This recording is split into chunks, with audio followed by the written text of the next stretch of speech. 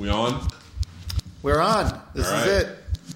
That record got me high. Episode 5. That's Rob Elba. That's Barry Stock. What are we discussing today? We're discussing, I don't know, what do you want to talk about? Yeah.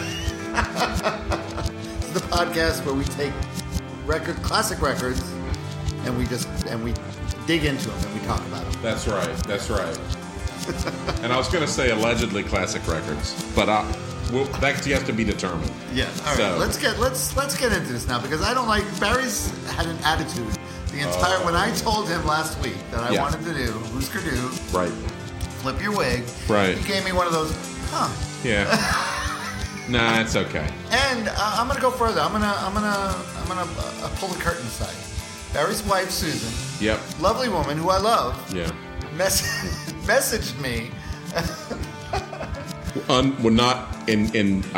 Unprompted by me. No, I didn't think she did it because of you. I knew she was doing it on her own. She's quite capable of doing it. And I appreciate the passion. I want to say that right away. I appreciate the passion.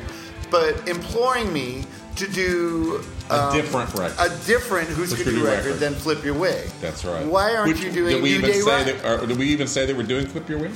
Flip Your Wig is the record we're doing. Husker Du's, which album was it? Classic, their fourth record. Fourth record.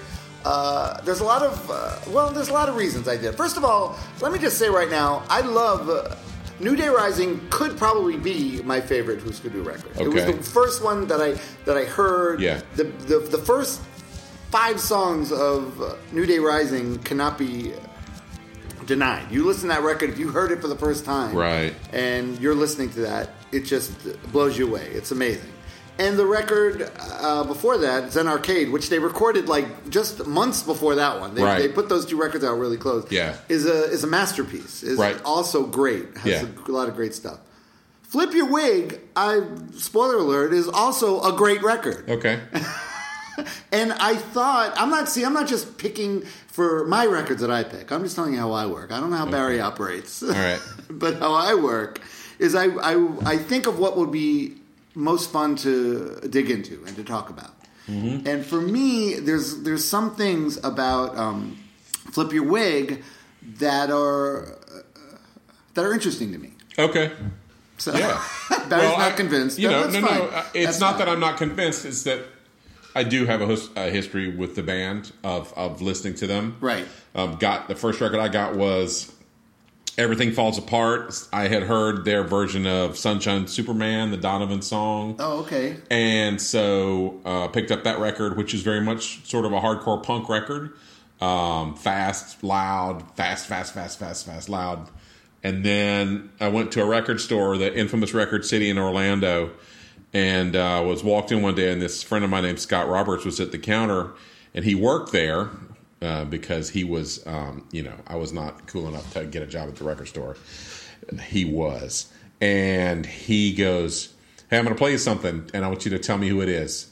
And so he put on Never Talking to You Again of Zen Arcade. Oh, okay. And I said, wow, I have no idea. Different band than the band exactly. You and he and frankly, Scott Roberts does not like loud, fast music. And he goes, "Yeah, this is that band Husker Du." And I was like, "You're kidding?" He was like, "No." And there's this record, this double album they put out called Zen Arcade, and it's really great. So I think I bought it that day and took it home. And yeah, that was really when I was like, okay, now they're a force to be reckoned with. And that record, far and above any of their other records, is going to be the one I would pick as my in fact, if I only had to have one Husker Du record, it would be that one for sure. But you also liked New Day Rising after. I liked New Day Rising, but I did not like it as much as Zen Arcade. Okay. But, and I know Barry already told me this, he didn't really care for Flip Your Wig, and he told me he didn't even listen to anything after. It's not that I didn't care for it. I listened to it actually a lot when it came out. Oh, okay. It's that over time and listening to it now, it does not. It reveals the limits of the power trio, and this is the record where I think they, instead of sort of diversifying the sound, it was the first record where I'd say the sound was a limitation to them. And then it was also the first record of theirs that they self-produced. Because a guy named Spot from the SST house producer had done all the SST stuff up to that point, I believe. And was not, I don't think it was any great producer. I mean, it's not like their record like New Day Rising sounds that great. It really doesn't. No. Parts of it sound horrible. There's some songs where just like the vocals are real muddy and buried, and you know, maybe that it actually, you know, just like a lot of things, it works because, you know, just because of the power of the songs, the power of the band, whatever. Right. So, but yeah. The thing that bugs me about Flip Your Wig is, I think that my pet theory, and I don't think I'm totally off on this, is it's the first record where the sound of the album actually reveals the schism between the two main songwriters in the band, and it reveals one person taking over and another person being sort of pushed into the background. See, I don't hear that yet on this record. I don't see that. For me, I didn't get that. I didn't get that for this record. And also, I know you said to me this was the last one you listened to, and the next record, this was the last record on SST. They had already been signed. So this is kind of this record is a band like making it, sort of. A band like finally, like, you know, they're making it's their Daydream Nation, because after Daydream Nation, Sonic Youth signed to Geffen. So and they could have, I forget, who's could you sign to? Warner, and Warner wanted to put this record on it, but they felt like they owed to be loyal to SST. They wanted to put this out on SST, right? But I have news for you: the record they did next, Candy Apple Grey, is still a really good record. It's got some great songs on there. It's got probably one of the best Grand Heart songs ever on that one, and the Warehouse has a ton of great songs on it too. I mean, obviously, Warehouse probably shouldn't have been 2 records, a double record, but it has some great songs on it. Yeah. So I'm sorry. I feel in a way you're falling now. I don't want to throw aspersions. Cast aspersions. But I don't want to cast them or throw them. Maybe I want to throw them. Right. But a lot of throw shade, cast aspersions. A lot of people that are into the more indie underground music, they seem to have a thing when a band, it's almost like they don't want their bands to get that big. They don't want them to get popular. They want to get, and I'm telling you, I've never been like that. I always wanted my bands to get as big as possible. Yeah. When I heard Makes No Sense at All from this album, Flip Your Wig, I said, man, that's going to be on the radio. That's going to be a hit. Well, me too. Yeah, that's what I thought too. And it was, but college radio. They never crossed over to anything bigger. But I don't have a problem with. I don't have a problem with bands, you know, getting big, becoming big. It rarely happens with bands I really like. It's just the way. It just rarely happens. Just to, you know, throw a little more in my direction. Yes. This is the early, you know, this was the first record, and they spent months in the studio to achieve higher quality production. So, and I'm gonna say, and I know you're gonna disagree with me, but I understand. I remember when I first heard this, I said, "Wow, it sounds weird." The drums, definitely questionable drum sound. They sound horrible. The drums sound terrible. I actually don't mind. I feel like this whole record as a whole, it sort of grew on me. And in listening to it, revisiting it this past week, I said, you know what? This record's awesome. The songs, there's some great songs on here. There's great song, and the guitars are like screaming loud. They're good. Yeah, the drums sound weird in parts, but not in every song. Some songs they work a little better. I think the best one is the backwards instrumental. Yeah, right. Right, the one at the end, one of the ones at the end. Now, my complaints about this record are sonic in a lot of terms, and I think the drums sound terrible, and I think the bass is inaudible. So, and I think that's not true, because I was just listening to it, and you can hear it. You can hear the bass, but if you listen to live recordings of the band from the same era, and where you can hear, the drums sound like drums. They sound like a drum kit, and the bass player is prevalent in the mix. It's a different band, and it's a different sound. And I was watching a Bob Mould interview today where he was talking about, well, you know, the records are special. They're kind of artifacts, and then the live thing is you know, really where the band shines. And I thought,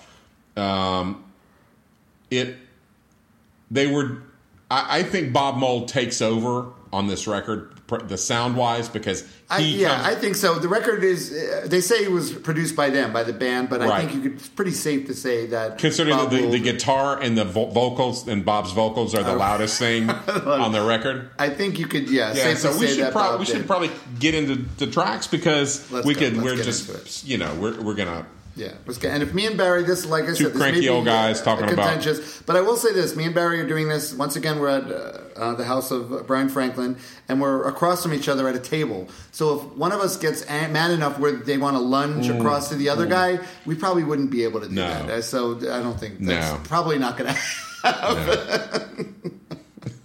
No. I'm not going to lunge. No, I'm not. I was a little upset. I don't know. I was getting the underlying thing because you said something very passive aggressive to me when you came in. You said, I've been listening, because you came in with like this look on your puss. I said, what's up? And he said, I've been listening to Husker Du. Like, that was I have, actually. Well, I have, but it's been a joyous experience for me. Well, I researched this week's episode much more than I did any of the other episodes. Like, I would say probably by a factor of 4. Oh, wow. Because the other records we've done, I'm familiar with and I love. Right. And this record, I wanted to make sure that my opinion that I had or what I brought to it, that I was, not Let me guess. You came at the conclusion that you were absolutely right. No. I wanted to make sure that I felt, what I was hearing and what I was thinking about was legit and I wasn't just blowing foam out my ass. Okay. Which, I'm quite capable of doing. He's known. Yeah, exactly. So, flip your wig. Which is an expression that I looked it up, and there was some spurious information that it was like from the 17th century and had to do with, people wearing wigs and blah, blah, blah. And then the Oxford English Dictionary said, nope, first appears in the late 1950s, and it talks about, a hipster or somebody blowing your top. So I had a feeling it sounds like kind of a hipster. It is, or a hep cat. You're going to flip your wig. You're going to hold on, Daddy-o, don't flip your wig. But I feel like this song is their Here Comes Success. You know that Iggy Pop song? This is their Here Comes Success. Because the song is kind of about them blowing up as a band in a way. And one thing I really love about this song is that it's I don't know if it's I think it may be the only Husker Du song where him and Grant Hart actually trade verses. Trade off verses. And it's funny because the song is just credited to Bob Mould. But the verses that Grant Hart sing sound like something maybe Grant Hart would have written. But I'm thinking, true. But I'm thinking maybe Bob Mould wrote them for Grant, with Grant in mind that he was going to sing it. Yeah. But I remember just being excited when I heard the song, because it's like, oh, cool, they're doing the dual thing, like Bob Mould sings the verse and then Grant Hart sings, and I love his part is like, Sunday section gives us a mention. Grandma's freaking out over the attention. Now my friends abound. They're coming back around. Well, they weren't friends. I mean, he's talking about fair weather friends. Right. The long distance on the other end says, I need them for a friend. No matter what I choose, I'm the one they want to use. Yeah. And that's Grant that sings that, right? Yes, that's the Grant. Right.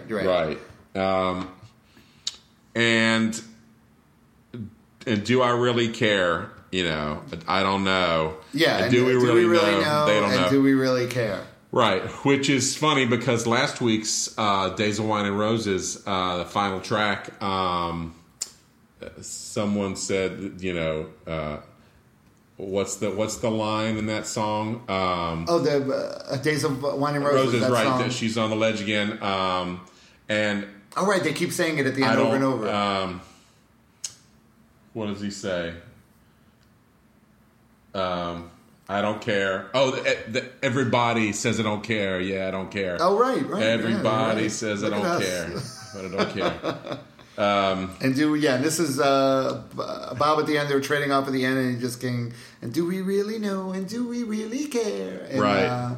Grant singing "Flip Your Wig," and I really love this song as an opener to the record, and and like I said, I really love the fact that they were both singing on it. Yeah, because that's one of the things about Husker Du. They were a band that had two amazing Powerful songwriters. songwriters. Songwriters, amazing performers in the same band. Obviously, it's the thing that tore them apart because, especially for Bob Mould, I don't think he wanted to be in a band with another amazing songwriter. No. Which is fine, which is fair. There's some interviews later on, one of which I dug up today, where it was an interview with Grant Hart where he was talking about.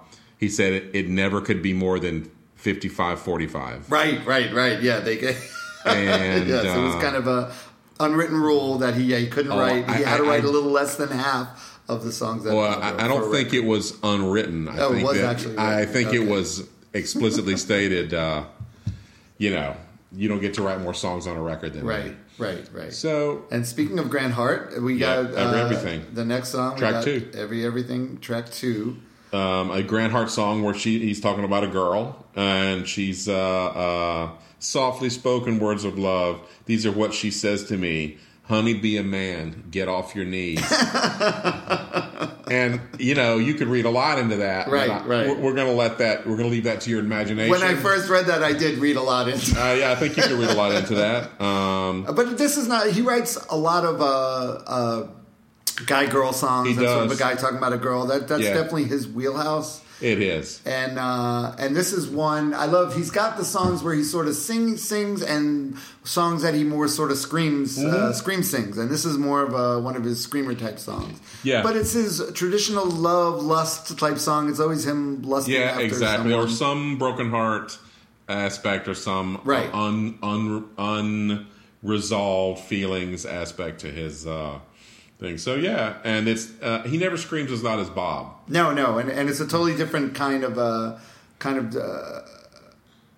delivery scream. Bob's and he's got to play the fucking drums and do this at the same time, which is pretty impressive. It is when you see him do impressive. it. Way more than playing the guitar and singing loud. Right, playing the drums and doing this is pretty remarkable. Barefoot too, playing the drums barefoot. Yeah. Well, whatever.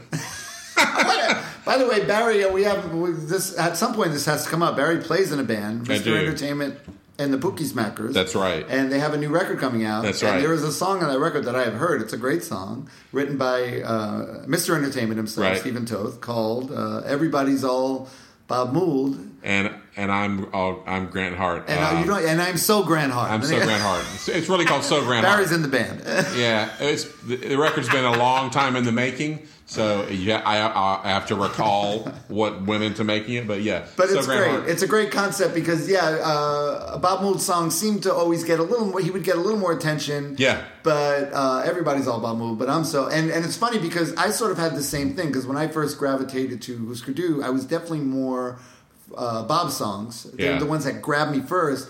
But later on, as they went, I really appreciated Grant Hart's song, and I really appreciated Grant Hart later on after they broke up in his Nova Mob and then solo. He put out some great solo records. Yeah. So I'm definitely, I would say, I'm still Bob Mould, but I'm Grant Hart also. Yeah. I'm both. Okay, the next, the hit single is next, track 3. Makes no sense at all. And I have tried to decipher who this might be about. Oh, okay. Well, I think I feel like he writes a lot of songs where he's sort of pleading with someone else. It could be just a friend, or it could be someone he had a relationship with to get their shit together, or to get just he's sort of admonishing them about something and telling them they have to get their act together. And the way the way you're acting, it just makes no sense, And he has a lot of songs like that. I feel like where he's sort of aggravated with other people. He has a lot of songs where he complains about people.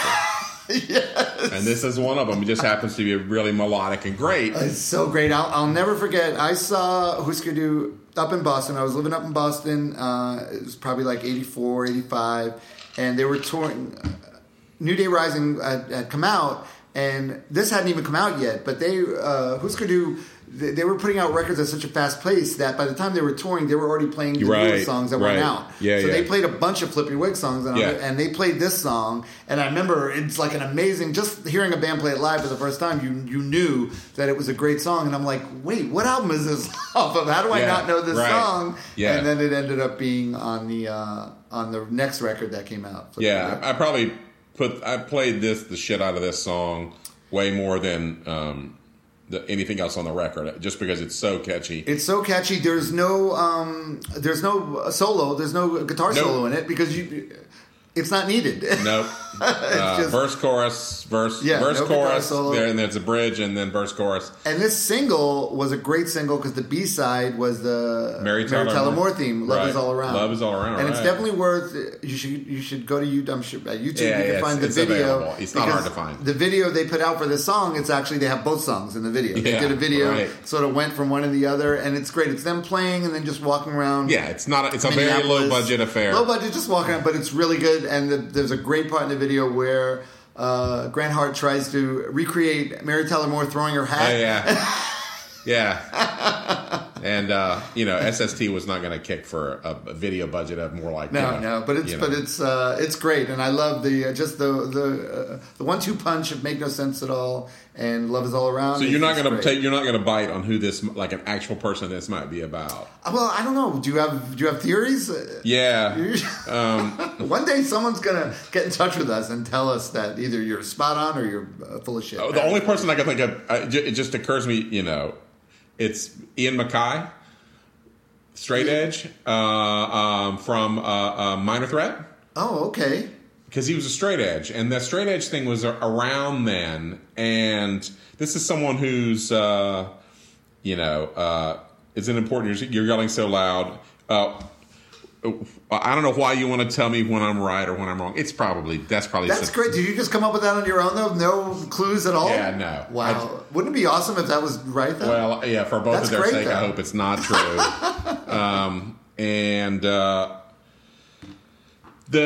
The sound comes up again in this song. The sonic. Oh, I remember. Yeah, this has the worst because it isolates the the snare fill. There's a snare fill in there. Which sounds like one of those monkeys that you get at the store, like the little one in the 70s. Right. Like would you bang it on the head and it would clap the things together, and so they worked really. I can tell that this was worked over a lot production wise. That they really wanted to. This one, it was sweetened. There's a lot of going on, but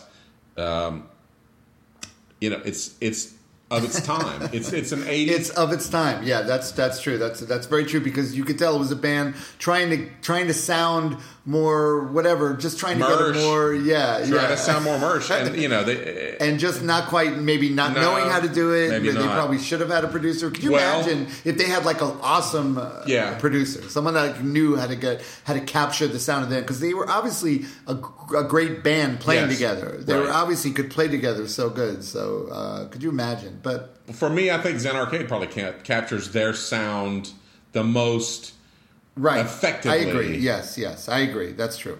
All right.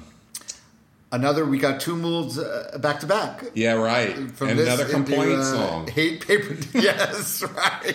Well, that's it. The thing is, Bob Mould's songs is going to be railing about someone, complaining about something, and for the most part, Grant Hart is much sweeter, like sweeter songs. He's singing about someone. Maybe it's a lover that didn't treat him good, or he's apologizing, but he's just so much more sweeter and heartfelt, and that's his songs. And then Bob Mould, you could never. The thing is, you could just, without hearing the songs, you could read the lyrics. Oh yeah, and you would know who wrote which. Yeah, it's no question. No question that he's. Hate Paper Doll. I'm guessing it's a woman. I've always assumed that this was a woman. I guess you know what? That's probably. The words are cool. I'm going to be totally honest and say I was trying to see if I could wrap my head around it, and let me hear what you got, because the words sound great, but I have nothing. You want it to be just like me now. Wanted it free now. You say you want it to be just like me now. Got on TV. Somebody who's jealous of him. He's jealous of Husker, jealous of Bob, and what the attention they're getting. And so the attention thing comes up again. Yes. Sort of like they're, It does. You're right. That's good. Actually, I think you're good. You're good at this, Barry. Do you have did you go, neither of us, by the way, have degrees. I have two AAs. Oh, I have a Florida and an Illinois AA. Do you have one in psychology? Because you... I enjoy one of my favorite classes was I had a psychology class. Because you do psychology on these songs. I do. Yeah, You're good. I try to. Try to figure out what's going on. It's making me less mad at you than I was when we first started. No, because you thought I was just going to come in and be like, well, I just don't like it, sucks. and so right. No. I researched this one. I appreciate that. I have typed notes and all the lyrics here, whereas in previous episodes I can be heard scurrying around, trying to find the lyrics to songs that ostensibly I'm very familiar with. So there was a lot of Barry just going click, click, click, click, yeah. Keep talking. Yeah. So Green Eyes, Grant Hart. Oh yeah, this is a great Grant Hart song. Yeah. Very catchy song, and it's another just like one of his sweet love songs. There's like no irony in this song, really. No dark. Some of his love songs he has could have a little dark edge to it, but I don't think there's no dark edge in this. It's just a love song about a girl with green eyes and him getting lost in her green eyes. It's a love song about someone with green eyes. Yeah. Oh, well, yes, that's true. Okay, that's true. Yeah, but he does not explicitly say in this song. He doesn't, but I feel like he always in the tradition of love song. Yeah, true. He would write. I agree. He would write that. But yeah, that's definitely a good point. And I knew someone who was hanging around with them at this juncture, and may have claimed to me at some point that this was about her.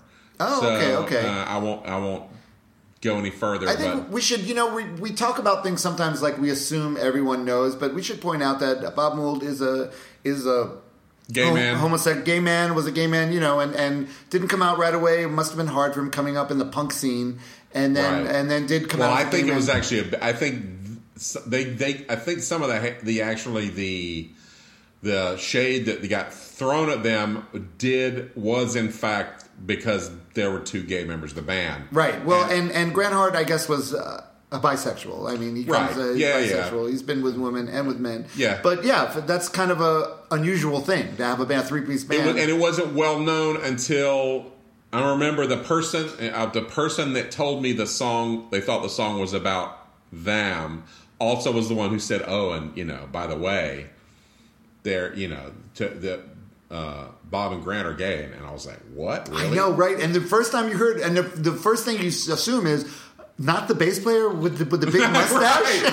Yeah, that's not the right. That's the exactly. Straight guy. No, yeah, it was weird, right? But just a little thing. And one other thing about this song, Green Eyes, that I want to point out is that it has a thing that I love in songs. At the end, he keeps singing the chorus and the chords change. So he's singing Green Eyes, and then the chords change, which takes it to like a different musical level. And I love when bands do that. Yep. And it's very effective. And then at the end, then it's got the down, down, down, down, like a Beatles, almost like a Beatles, like anything. And it's just really good. It's great. So I love this song. So we're going to take a break. Is that the end of side? No, it's not the end of side one, is it? Well, do you need Barry? Do you need to take a break, Barry? We're about halfway through. We are. So, okay, and there's two instrumentals at the end. So, the chat about them is going to be a little shorter. Okay, let's. Barry needs to be refilled. He needs it's on me. Put it on me. That's fine. Well, you do. Okay, we're back. Our drinks are refreshed. That's Rob Elba. That is Barry Stott. You're listening to That Record Got Me High. Episode 5. And we're discussing Husker Du, Flip Your Wig. Their fourth album, their first self-produced album.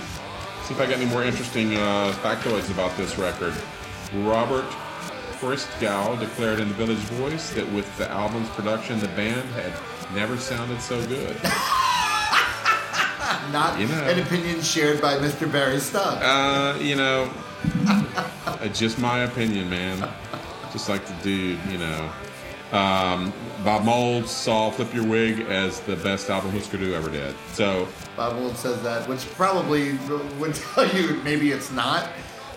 Usually, because when someone in a band says it's their best record, it's usually not. But I know there are other people that say that this is their favorite record. Yeah, sure. I know people that say that. Like maybe this record is the perfect balance of aggro Husker Du and melodic Husker Du. It's a really good balance of it, and I will tell you this record has at least two of my all-time favorite Bob Mould songs, and one of them is the one we're doing right now, song number 6, which is Divide and Conquer. Divide and Conquer. Bob Mould This song just slays me. And this song, I could listen to this song over and over on repeat. When I get up in the morning, I could put this on and this would get me going. This song is an amazing song. He basically screams through most of the whole song. Yeah. And there's basically no chorus in the song. No. It's just verse. Well, he said verse, divide and conquer, divide and At conquer. the end, Yeah. they save the chorus. Right at the Right. end, they'll do the chorus. But this song just, I don't know. Good drink, bartender. Good drink. Thank you. Rob Elba is the bartender at House de Franklin. House de Franklin, and Barry's the tech guy. Yeah. And we're So this song has some parallels with a song by the band Wire off of their album 154. And there's a song called Map Reference off 154, which I could dig the lyrics up, but discusses the division of land into countries. Really? Yes, it does. I know that. And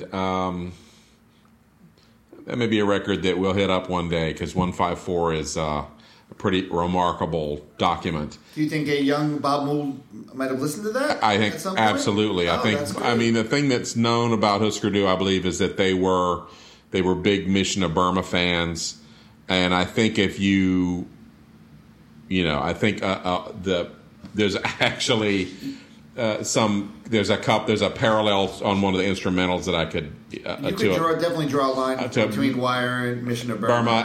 Absolutely. Mission of Burma is huge Wire fans, right. And then I believe Huskers were big Mission of Burma fans and probably Wire fans as well. Those records were around, everybody was listening to them. Right. So this song is a lot more angry than the Wire tune. Right. The Wire tune is much more English and reserved and sort of wry, and this is much more finger poking in your chest. Yes, even for Bob Mould, this is an angry song, even for him. And some of it's this song, so this came out in what, 1984? 5, yeah, 4 or 5. And some of it's 5-ish. so prescient. Is that yeah, true, yeah, you got it, man. We'll invent some new computers, link up the global village, and get AP, UPI routers to tell everybody the news. That's right. And they did. That's true. I expect I won't be heard because my silence is assured. Never a discouraging word. They divide and conquer. So, Big Brother, and if only he knew how prescient he was. I guess he does. But it's a lot. What's the end of la la la la la? Isn't there a la la la bit in this one? Well, listen, I love at the end when he does it, but he goes listen, but he keeps saying listen before that, and it reminds me kind of like, you remember Motown, the old Motown song. Oh, yeah, sure. Listen, girl, and he goes, listen, and then they do the little na things at the end. All right. But I love the whole concept of the fact that because we're all so spread out now, or then, I mean, this was how long ago, 30 years ago, but he says, we'll be one happy neighborhood spread out across the world. Who's going to stop that burglar from breaking into my house if he lives that far away? Right. Well, that's the cyber burglar, which I suspect most of us have had our credit card stolen. Yes. By a cyber burglar. Probably someone that's listening now. I've had mine stolen enough times that I thought maybe I'll just go fucking steal a credit card, somebody's credit card, and buy some shit because come on. Disclaimer: Barry's stock is not going to. I'm not technically capable of that, but You wouldn't do that. So the next song, I actually like the next song a lot better than I do Divide and Conquer. Really? But this is another great Bob Mould song, great back Bob to Mould back. songs. Games. This is his games people play like games. I mean, I think that's his for the Huskers during the Huskers. This boils down his lyrical obsessions pretty much in one. 5 stanzas is that he, it's a game and a game that anyone can play. He just it's about people they're playing parts or they're pretending to be important. Yep. And it's a mask. It's all bullshit. Right, and it's all games. It's all games. This one gets stuck in my head. So actually, it's an odd thing to notice when we do these podcasts is that you will spend that week with those songs just stuck in your head. And so I had these Husker songs stuck in my head all week. And then if I would go, I would go back. Barry, sorry about that. No, it's okay. I would go back and listen to something off Zen Arcade, something off... Right. Same thing. And I'm gonna. I have a stark confession to make here, and that I have never listened to Warehouse. What? Because the production is so atrocious that I actually I put it on Spotify, and during the first song I just said I'm not going to make it. I can't stand it. This is a man who will listen to the worst recorded bootleg. Yep. Velvet Underground tape. He'll send me this thing. Listen to this Velvet. Then play Sister Ray for 25 minutes, where it sounds like it was recorded with someone's transistor radio in their pocket. He'll listen to that, but he'll complain about this. Well, because Barry, stop, ladies and gentlemen. Here's the difference. Here's the difference. Is that one of those things was the only way you're ever going to get to hear that. And the other thing, this Warehouse, it's something that someone did intentionally. And well, I will tell you, there were some great songs on Warehouse. There were some great. I'm going to make you a little mini Warehouse with like 6 songs in it, and they're you great. can just tell me the songs, and I'll just listen to them. I'm not going to do any of that. You can make me a cassette. You're not going to want to listen to any Husker Du after this. I know for a while. You're going to need to take a Husker break. Yeah, that's true. That's fine. That's true. Fair enough. All right. That ends. So that's ends side 1 of Flip Your Wig. Side 2, we start side 2 with another Bob Mould song. And 3 in a row. 3 Bobs in a row. Yes, that's right. Keeping the less than 45% or less Grand song. Keeping the math. I just made a face. Yeah. Find Me. This song is called Find Me. And this is a very mournful sounding song. And this song also has kind of like a Middle Eastern feel to it a little. Is that because it is? It has a droney aspect to it. Yeah. It's a gooder. This one's a good song. It's good, and it's another Bob Mould desperation. Just as like desperation, he says, "There's 1,000 million voices. They're screaming in my eyes." Apocalyptic. Probably why I like it better than the other songs. Creatures in the forest, sirens in the sky. When I walked around and cried a lot, I thought that I would die. Find me. So it's when Bob, I think, really reveals emotional vulnerability in songs. Is when he sometimes has his best songs. There's a tune on Zen Arcade called "Whatever" about talking about his mom and dad, and being disappointed in him. Right. And you can tell, I don't know, have you read his autobiography? I have See not. a Little Light? You should, because that's definitely a big part of him. And it's really good. It's a hard read, because you can tell he's been through a lot, and he's got a lot of anger. I mean, I'm hoping when that book is done, he still has a lot of anger. I'm hoping he's worked through. When was that written? When was that from? Anger. What's the vintage on that It's one? kind of recent. I mean, I read it. It's within the last 10 years, I want to say. So it's kind of recent, but it's good. It's really good. But yeah, he definitely has a lot of well,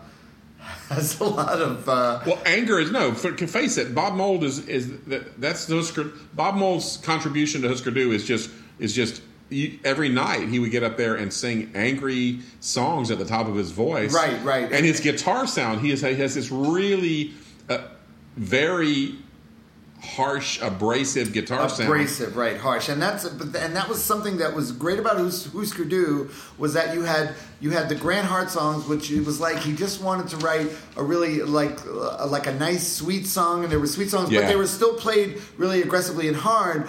But then you had the Bob songs where he was you knew he wanted to get shit out. He wanted to get the shit out. Well, there's actually oddly enough, there's a parallel with one of the bands that they. My understanding is that they liked a lot, Mishnah Burma, was that the Clint Conley songs in Mishnah Burma are more melodic, and Clint's voice is much more.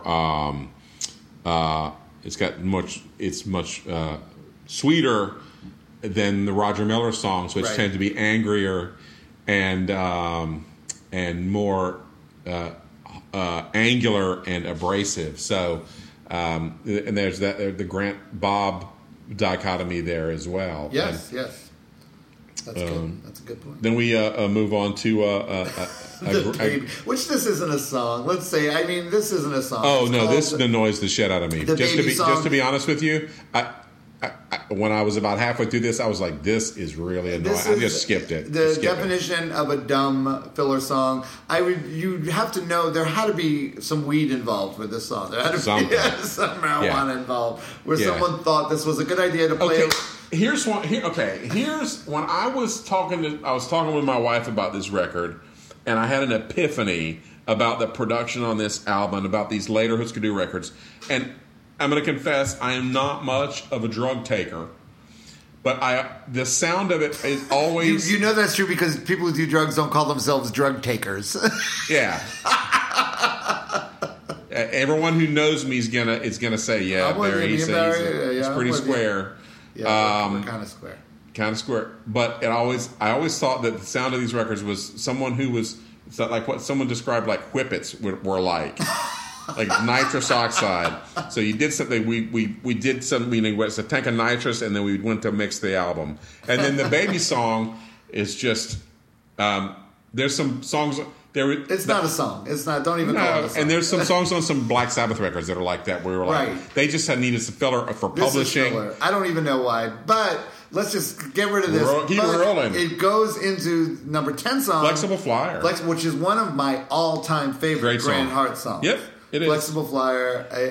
This is just a sweet, like, lost youth song singing about, something he remembers as Flexible Flyer. For you people that Barry, did you immediately know what it was? Because you're a South boy, a Southern boy, right? Yeah, but I would go visit my dad in Illinois in the winter and in the summer, but in the winter. So you would do some sledding. And when my first visit to Illinois, I got on a sled with my stepbrother, and I was in the front and he was in the back, and this guy who lived across the street from us, who was ostensibly in charge of us, he pushed us and he aimed us right at a tree, and I went straight into a tree. And they had to pull me home on a sled. I was laying down, and I kept saying I'm sleepy, and they were like, "Don't go to sleep." I think I had a concussion. So you had a concussion for sure. Then I did, yeah. This is a beautiful song, and there's a part I'm wondering. I did something Barry usually does. I did some amateur. Analysis on this, and there's a part where he says, if the wheels of your wagon are rusty, you can paint them until they are new. You can roll down a hill, but if you can't, then I pity you. And I wonder, when he's saying I pity you, if he's talking about Bob. Yeah, maybe about Bob Mould. Because I listened and read to some Grant Hart interviews from, some of them were quite a bit later, some of them from about 10 years ago. And he was complaining about really the Bob's controlling nature, and wanting to, where Grant really wanted things to be more loose and spontaneous and not picked over or worked over so much. And I'm certain that that's a good guess. Okay, good. Yeah. See, you're. But I don't know any. Frankly, I haven't read anything about these guys' upbringings. I don't know if they had middle class, if they were poor. I don't know jack shit about if their parents were just like working stiffs. Bob Mould for sure was that. Yeah, they're from a working stiff area of the country. Yeah. So, and I know there's a part in Bob's book that's really when the band broke up. Right towards the end, he had a meeting. Him and Grant Hart had a meeting together, and Grant Hart's parents were there too. Oh shit! And Bob Mould was really pissed about that. That he had his parents were part of the meeting. So but when you sign with a major label, there's a lot of money involved. But what bands don't understand is you have to pay the money back, and that usually there's debts at the end of when a band breaks up, and a band can spend years, guys can spend years trying to pay off debts too, or just go bankrupt. Right. Do you have some experience with that? I don't have any experience. Okay, so Holy Terror's never. No one's ever given us. No, Holy Terror's never. Well, we got money, but we never bothered worrying about paying it back. No one's ever come after us for it. Yeah, so there wasn't much. One thing about this song I wanted to point out was that Bob plays a really great solo in this. Melodic solo. Yeah. That really goes, and that's one thing that I noticed. Even both of them really elevated each other's songs a lot. Bob, with obviously his guitar work and a lot of Grant Hart songs, he would play these really great melodic leads.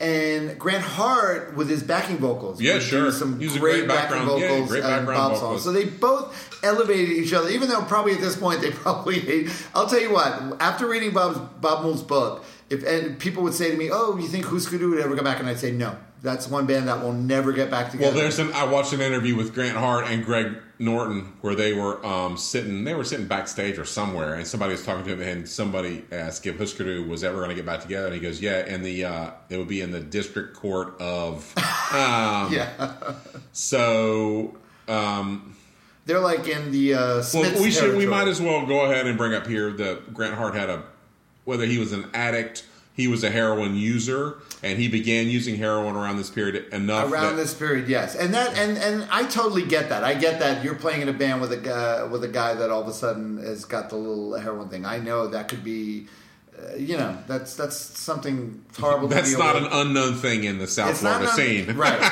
No, it's not, and it's got to be really because you can't. We know some people who never could tour because they were not able to find a dealer. They didn't have enough connections to be assured of being able to score in any city that they were in. Yes, and that's a big thing. I have a little. Those people are now deceased. Yeah, that's true.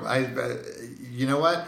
The Gun Club, one of my all-time favorite bands, the Gun Club, played a show down here. Richard Shelter brought them down here in the early 80s to one of his clubs. He brought the Gun Club down to play a show. And they flew. We was going to provide the backline for him and everything. Yeah, they flew down. And they have a record called Miami, goddammit. That's right. Well, when they were down here, they played that show. He was writing songs for Miami song. Yeah. This was after the first record, Fire of Love, came out. So they get here. They get off the plane. The first thing they said to Richard is, "Where can we get some dope?" Yeah. And then we're talking about weed. Yes, and when someone says, and the great Jeffrey Lee Pierce is no longer with us anymore. But I believe he actually switched from heroin to alcohol. He didn't die of heroin. Alcohol was. But I'm sure that didn't help. I'm sure that didn't help his. Probably not. Well, I'm sure Grant Hart, he had Hep C. Yeah, and that probably had liver cancer. Think about the people that have died of liver cancer: Lou Reed, hepatitis C. Yeah, that's right. Eventually it's going to get you. And what kind of cancer killed Bowie? Oh yeah, no, I didn't. So the hepatitis has killed, and actually, my wife has a close relative, second cousin, who was a very famous jazz musician, and he lived in France for a long time, and when he came back to the country, he had a position at the Boston Conservatory. That's the place where a lot of times that older jazz guys, they'll give them a position, and so they can sort of survive, Right. Yeah. I mean, he wasn't a junkie anymore. Right. But, and when he died, they said, he died of cancer, but a little digging, it was hepatitis. It was byproduct of having Hep C or hepatitis from dirty needles for a long time ago. And we didn't again, for the people that are not that deep into Husker Du and know the band, Grant Hart is no longer with us. He died last year, 2017. Yeah, so he's no longer with us. And he looked gradually more ill as time went on. He did, yeah. He did not look good. There's a interview from 2008 from I guess it's a Minneapolis TV show where hipster cat, not unlike Rob Elba and myself, is sitting there in a studio interviewing him, and he is his teeth are fucked up and he looks a little shaky. Yeah, he had the teeth. Right. And I just wonder. I mean, I just don't know if he cleaned up or if, like William Burroughs, he discovered that he just needed methadone to survive. Yes, right. That's what it sort of seemed to me like he wasn't totally cleaned up the last time. I mean, times I see it. But, that's kids. This is what happens, It's all, Charlie Parker got all the jazz musicians hooked on heroin, and one of my heroes, William Burroughs, got a lot of rock musicians to try heroin, and it was not a... God damn it. All right, let's move on. We got sidetracked, didn't we? We got track 11 is Private Plane, and it's the Bob Mould song Private Plane. Which is ironic, considering that they would sign with a major and some of the things that he complains about in here would be... Yes, that he complains... What a shocker. Stuff Bob. This is another Stuff Bob Complains About song. Yeah, but that people would complain about them... Yes, but definitely this song, which I didn't realize at all until I just read the lyrics this week, that the dual meaning of it is the plane. He's also talking about you're on your private plane as your level of astral plane. Jonathan existence. Richman. Yes. Meet me on the astral plane, baby, or your own private plane. Yeah. You're on your own level, and you're not going to come down and engage with me because I'm angry. Right, and I feel like this is definitely a very autobiographical song for him, because I feel like Bob Mould is a person that probably feels like he's sort of isolated on his own little private plane. I think so. I can't imagine him denying that based on all the lyrical evidence and evidence from. Although I do know someone who had their boyfriend stolen by Bob Mould. That was really, yeah.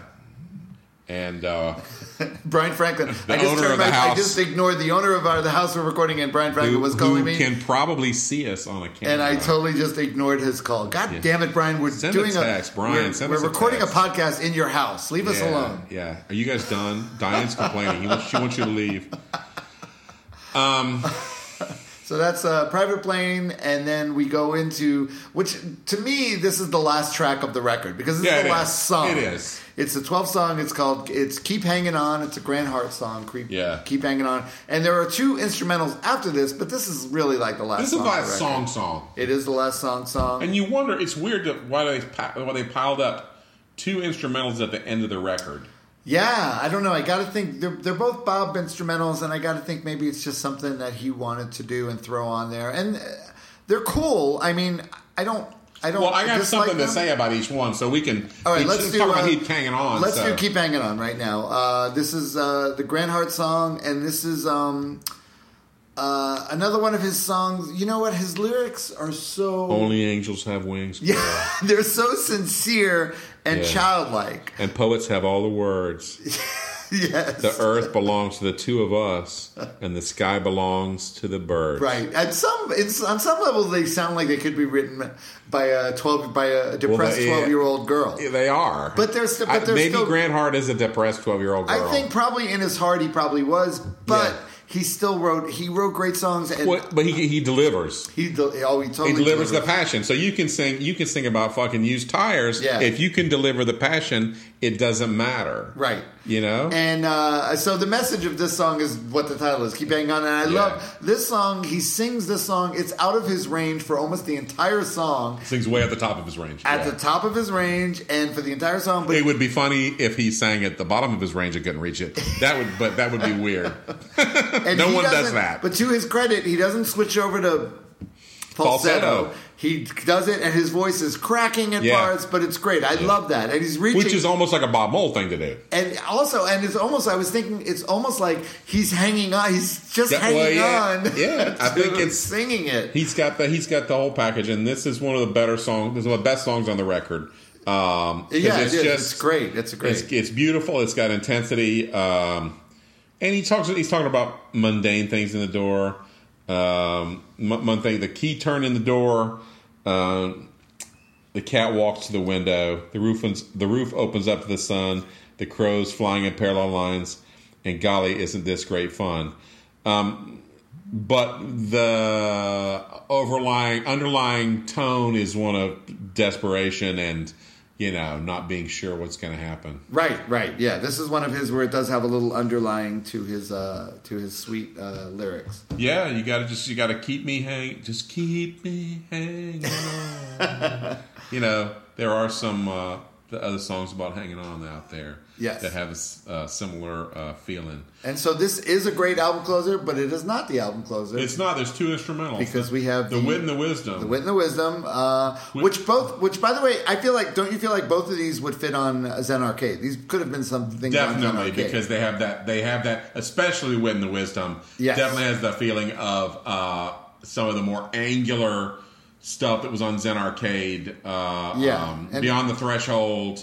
And there was some things on Zen Arcade that were much less melodic. Right. But this is cool. I like this. I like it. It's interesting. It's got a. Do you know? I was listening to it and I thought, it's a weird thing that it reminded me of, and I went and listened to it and I couldn't find an exact parallel. But they soundtrack to a terrible new wave movie that's got an incredible soundtrack called Liquid Sky. Remember Liquid Sky? Yes. Liquid Sky was recorded with an early Fairlight synthesizer, which was a sampling synthesizer, and some of the sound of some of the harmonies and stuff, and the way this song is arranged reminded me out of stuff on Liquid Sky. So I went and listened to some of the Liquid Sky soundtrack. What year was Liquid Sky? 82, 81. I remember seeing it in a midnight movie in Orlando, So, and the movies, it's awful, but the soundtrack is great. It's a weird thing.